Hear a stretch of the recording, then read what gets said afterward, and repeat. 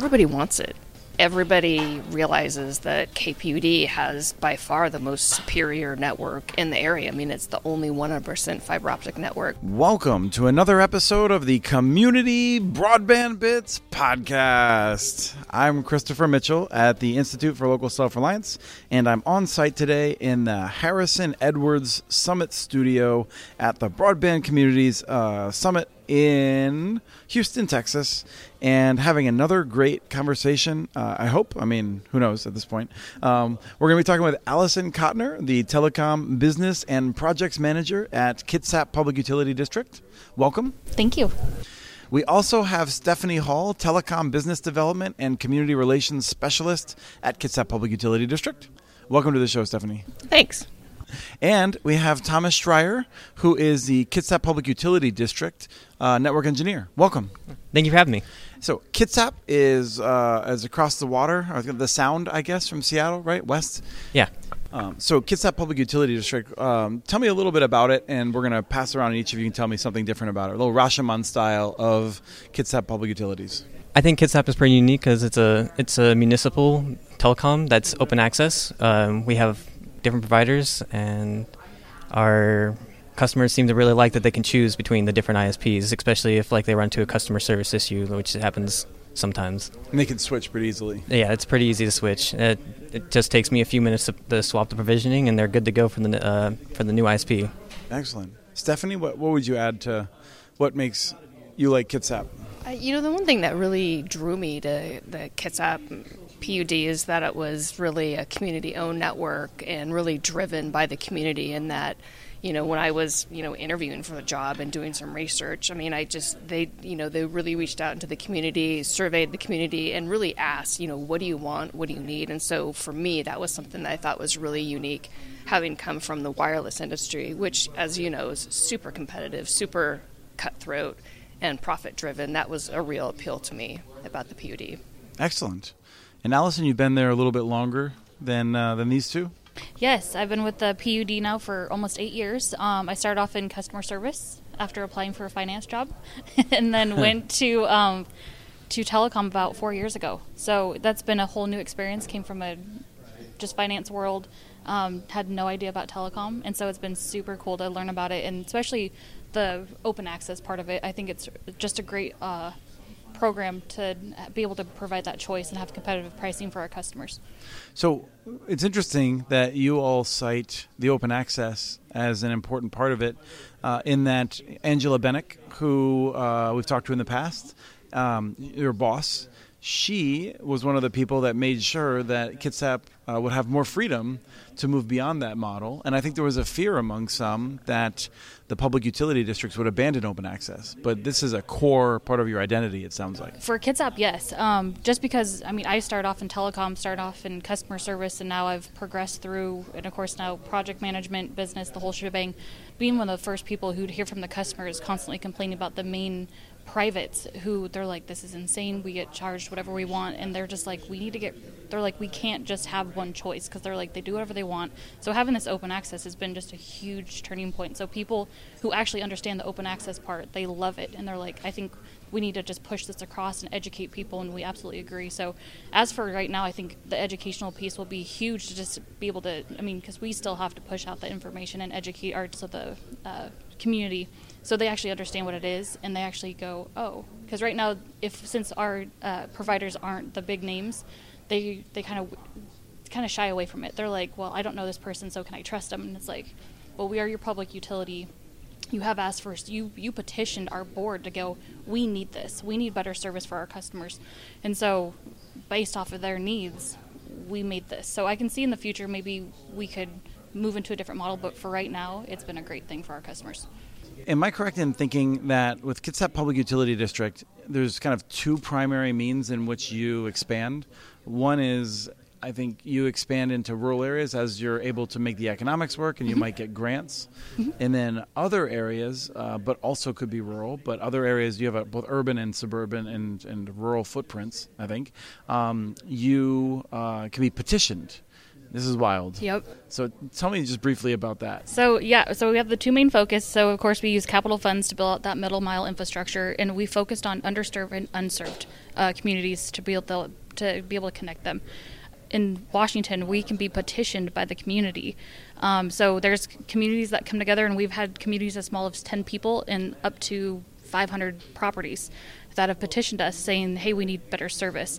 And so it can actually be petitioned for any capital project. It doesn't have to just be telecom. It can be for water or anything.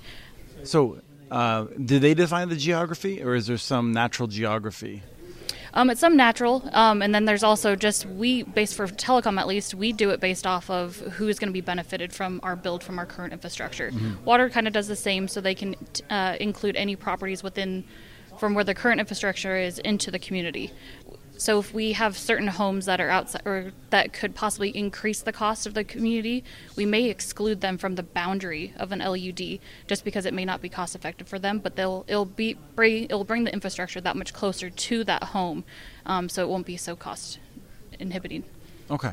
So they can't be too creative with how they draw it to get to that support. It's not the community who creates it. They work with us, and we work with them to just okay, well, here's what we would think would be the best, just based off of who's benefiting. And most of the time, they trust the process with us. Of course, they have all the questions. We answer them and try to make them feel as comfortable as possible, but we are the ones who actually we design it, we create that boundary for that LUD. Okay, so I interrupted you. You're fine. You have as few as 10 to 500 properties. Yep. So right now we have the largest grant LUD we've had, and it's just about 500 properties that are within the boundary. And they pay for it? They pay for anything outside the grant. So we got a $2 million grant for this, and as of right now, we capped their participation cost, or what we call their preliminary assessment, at $8,500, which for a lot of places, they're like, oh my gosh, that's super expensive, but we've had people who've paid more than that just because they're like, we need this. I remember something, this could be totally wrong, but it's been a lot of years, like north of $30,000 for some. Yeah, I've had people just literally hand me a check for $30,000 to build to one home. It's insane. Wow. And then do they have an option of amortizing that? Yes. So what we do is for the LUD process is homeowners are able, once we've actually finalized the project and we actually connect them, they have an option to pay the full assessment off for within 30 days. And we work with our Kitsap County Treasurer's Office. And then the homeowners are actually able to finance that over a 20-year term. There is interest applied to that because it's like a bond. And so they can pay that off anytime over the 20-year, and it is guaranteed with a lien against the property. And this is something that has been done, I'm going to guess, more than 40 times at this point? Yeah, we are currently at almost 50 LUDs at this time. That's wild. Are there any other, do you have a sense of other public utility districts? I've heard of this more in Kitsap than anywhere else. We are definitely the ones driving it because we've had a lot of different utilities reach out to us asking about the process because they're like, we're interested, but I don't know if any others have actually utilized it. It's worked well for us, and our customers appreciate it because we were told when we created this process that it was like fiber for the rich, and it's like, unfortunately it kind of is, because if you can't afford it, you're not going to be able to get the infrastructure. So when we created this financing option for them, we actually created a non-contiguous LUD, which allows a single home to be able to take that financing for 20 years. So we just try to create a mechanism to help people be able to get the service as well. So if we're in a neighborhood, there's 25 homes that are super enthusiastic about it, and in the middle of them are 5 that don't want it. Do the 5 that don't want it get roped into the amortization, have to pay for it? So that's the cool thing. So within that LUD boundary, we require at least 51% of the homes within that boundary to petition the board. And then if it's 51%, our board automatically moves forward with the process of forming the LUD. If it's less than that, then the community who is interested have to come forward and show that it's actually financially feasible for them to be able to pay for the infrastructure. So people can opt out, but a lot of the times what we see is as soon as we start construction, we see at least 20% of people join into the project. Who originally might have said no. Yep, who opted out. They're like, nope, this is insane. There's no way I'm paying for that. And their neighbors finally talk to them. They're like, okay, we're joining. So if I say no and then I sell my house a year later after it's been constructed, do the new homeowners are they able to opt in? Yes, absolutely. So we build it so every home within that community of the LUD can actually connect in the future. Do they have to pay a rate similar to what the other neighbors had paid? So this is the kicker. So this is this is exactly where it gets interesting. This is where it gets really interesting, because we don't want the people who say, "Hey, I'm gonna wait because it's gonna be cheaper for me in the future." So for an LUD, they actually have to pay that LUD assessment, the final assessment amount, plus additional construction to connect their home from that infrastructure. So if it's 125 feet from our infrastructure to the home, they have to pay for that plus the LUD assessment. So it makes them kind of go, okay. So we always tell them, if the more people who join at the beginning of the project, reduces that final cost for everyone. So it kind of penalizes them for waiting, thinking that they're going to benefit from their neighbors who took the initial cost. And the public utility district then, I think, has some extra revenue above your costs at that point. So does that go to like other builds that you're working on? Or? We do. We just add that into our capital fund so we can help extend our infrastructure. Because most of the time those LUDs, they've actually benefited from our capital funds being able to extend that middle mile. And so we just roll that back into the capital fund so we can extend more to those areas. So Stephanie, I'm curious, all this stuff we're talking about, do you feel confident, both you and Thomas are newer, do you feel confident like explaining all of this to your neighbors and things like that? Absolutely not. Not in that much detail, but I would, and we have this conversation because our fiber is fairly close to my neighborhood, and we have one provider, and most of my neighbors, I believe, would be interested in getting on KPUD fiber. So we've talked about, just the idea of let's get them together, and you can kind of see how the process works kind of from A to Z. So in business development then, what is your primary task?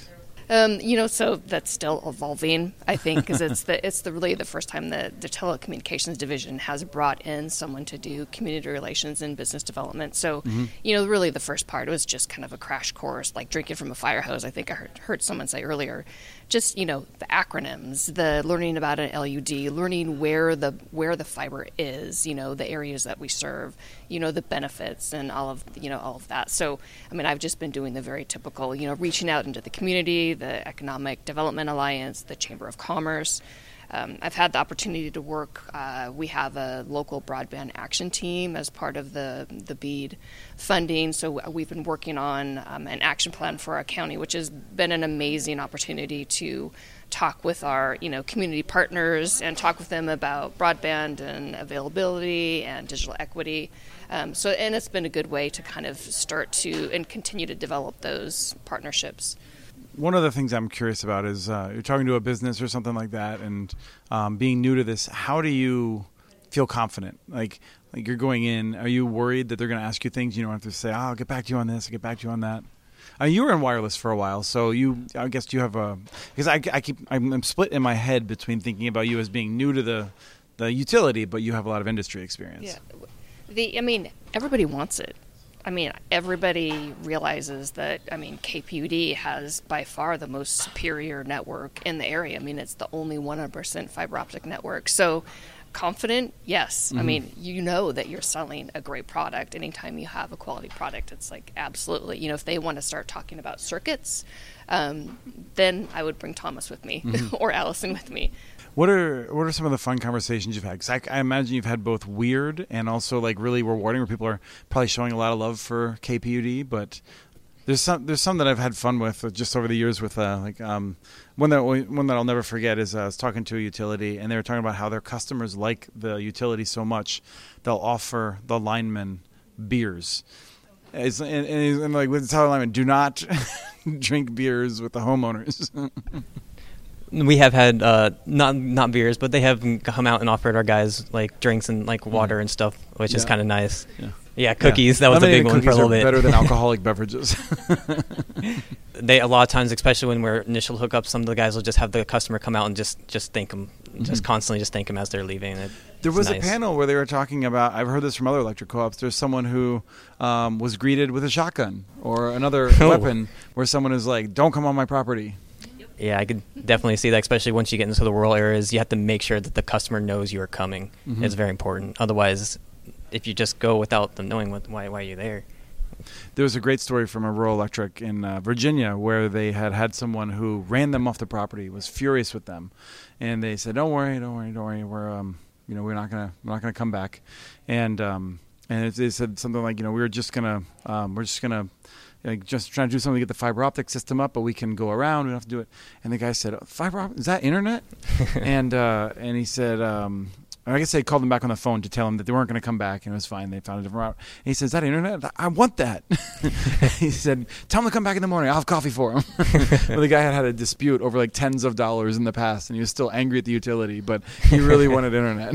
I can see that. Yeah. Everyone is like really wants that internet. It's great because you need it to be able to like work, for school, all these things. Like it's becoming an integral part of society. Mm-hmm.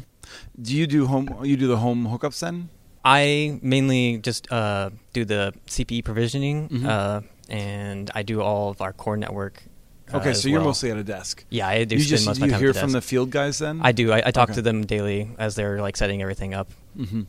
And I'm always aware of my gendered language because they're not all guys. But so I'm very curious about what you're actually doing then, because I feel like people hear the word provisioning and they're curious what that involves.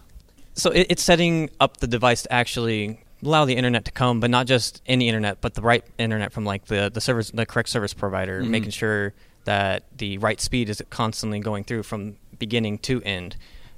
That way that they're not having any issues like loading a video or anything like that.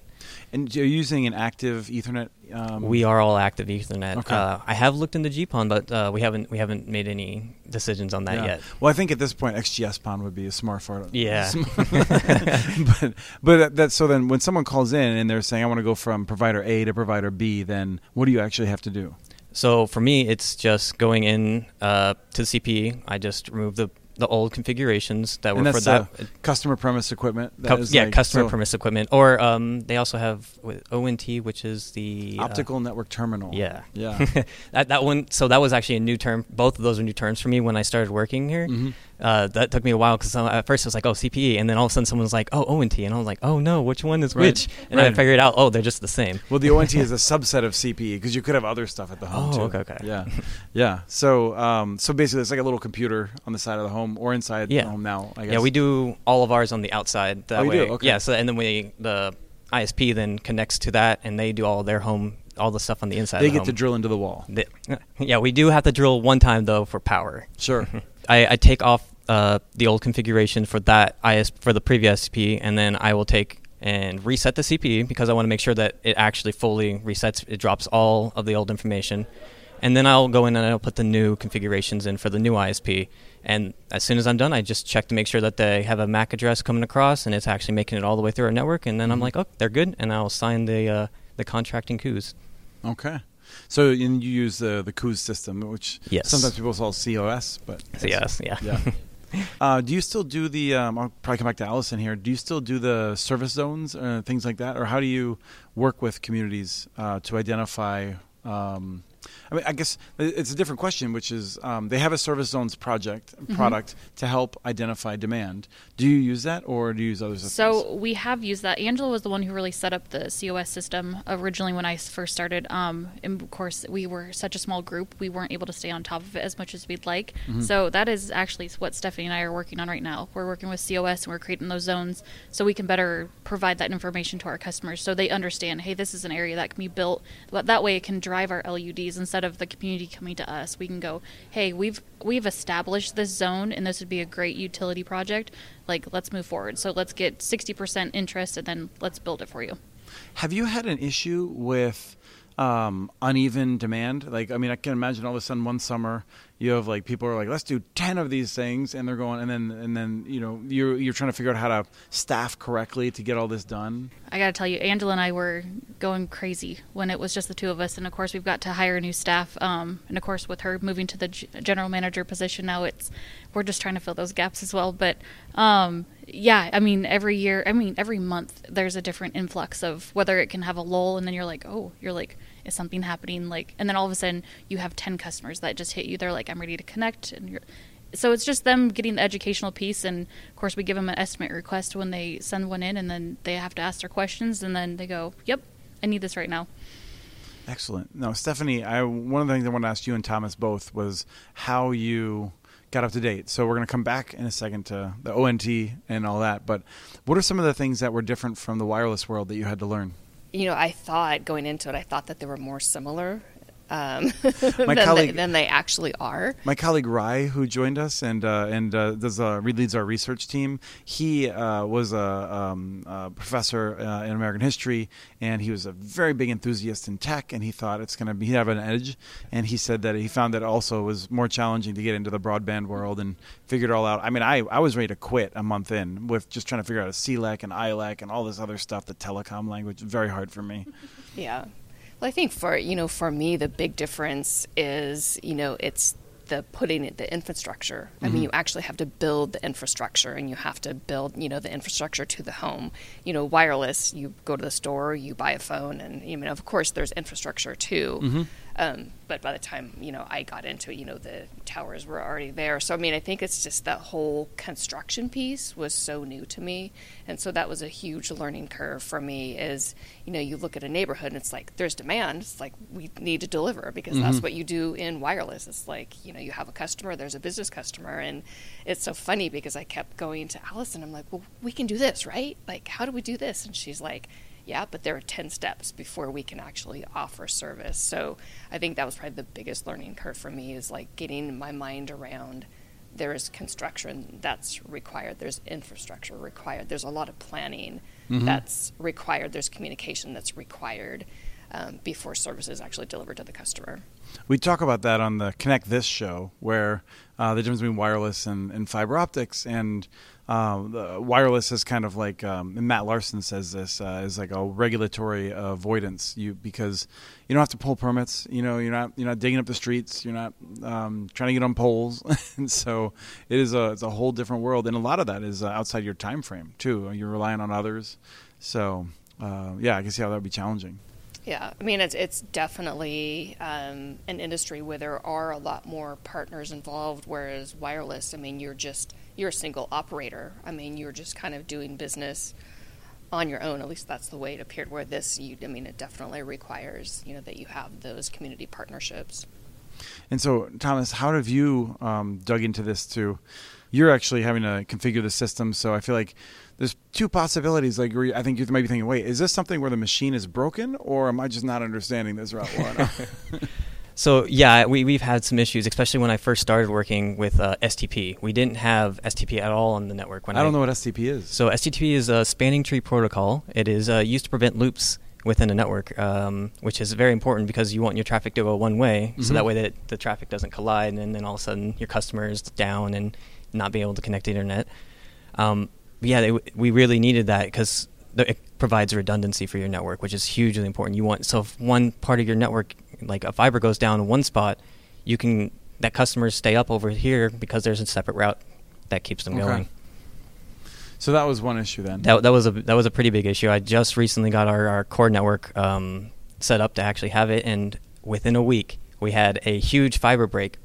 What had caused 400 customers, more than 400 customers to go down, but they didn't. Only one customer went down. So did you tell Angela that you were taking the afternoon off because you'd already you were so productive that day? I was very proud of that day. That was a good moment right there. That's excellent. So before you were doing that, was that just not something that was being done, or how did it work? So the previous engineer was planning it. Unfortunately, wasn't able to implement it before he left. Okay. And so I just took up the project, and I just worked through it really hard. I had a lot of experience with STP when I was in the military. I used it all the time just when we were setting up our networks. So it was something I knew. I just needed. It was different because it was an active network. Setting up on an active network is a lot more nerve-wracking because one little typo could bring everything down for like 2-3 hours while you're fixing it, because typo sometimes is so hard to find. Yes, especially when it's your own. Yes. Yeah, my limited work with Zone DNS, I feel like I'm always physically sweating whenever I'm working with that. DNS zones, I should say, I think.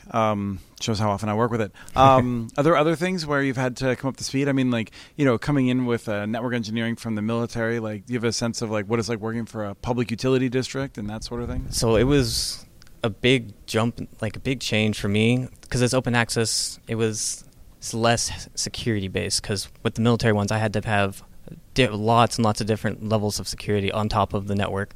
Well, this one we have the security necessary to protect the customers, but I don't have to like worry about getting a SAT link up that has crypto going across it. Mm-hmm. Still pretty important, but a little less pressure. A lot less pressure. Yeah, I mean, it's not like we have a problem with leakers coming out of the military and challenges around those areas. So, oh man, that one I kind of facepalmed when I saw that recent one. I was like, I can't believe that. Yes. As this is being built out, how will you know that it's successful?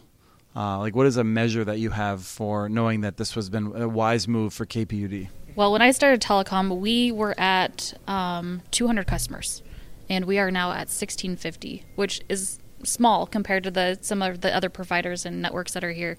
But for us, that's a huge goal. I mean, for being such a small team, I mean, we have 6 installers right now, which when I started, there was 3. And so I think that's a huge success. We're starting to get our name out there. With our new hires, we'll be able to push that out and educate the community that much more. So I would be totally supportive of the privates if they actually took and upgraded their infrastructure to provide better service. Mm-hmm. But they're not. So they're coming to us as a public utility going, you need to help fix this. And so if I say that we have 1,650 customers happy and connected right now, that's a win. And I hope that we can get tens of thousands more here with the help of grant funding and help reduce their construction cost. I think that's all we care about. And because of your model, you don't really have that pressure of saying we have a 40% take rate or whatever, because the infrastructure is paid for in the way that you build it. Yep.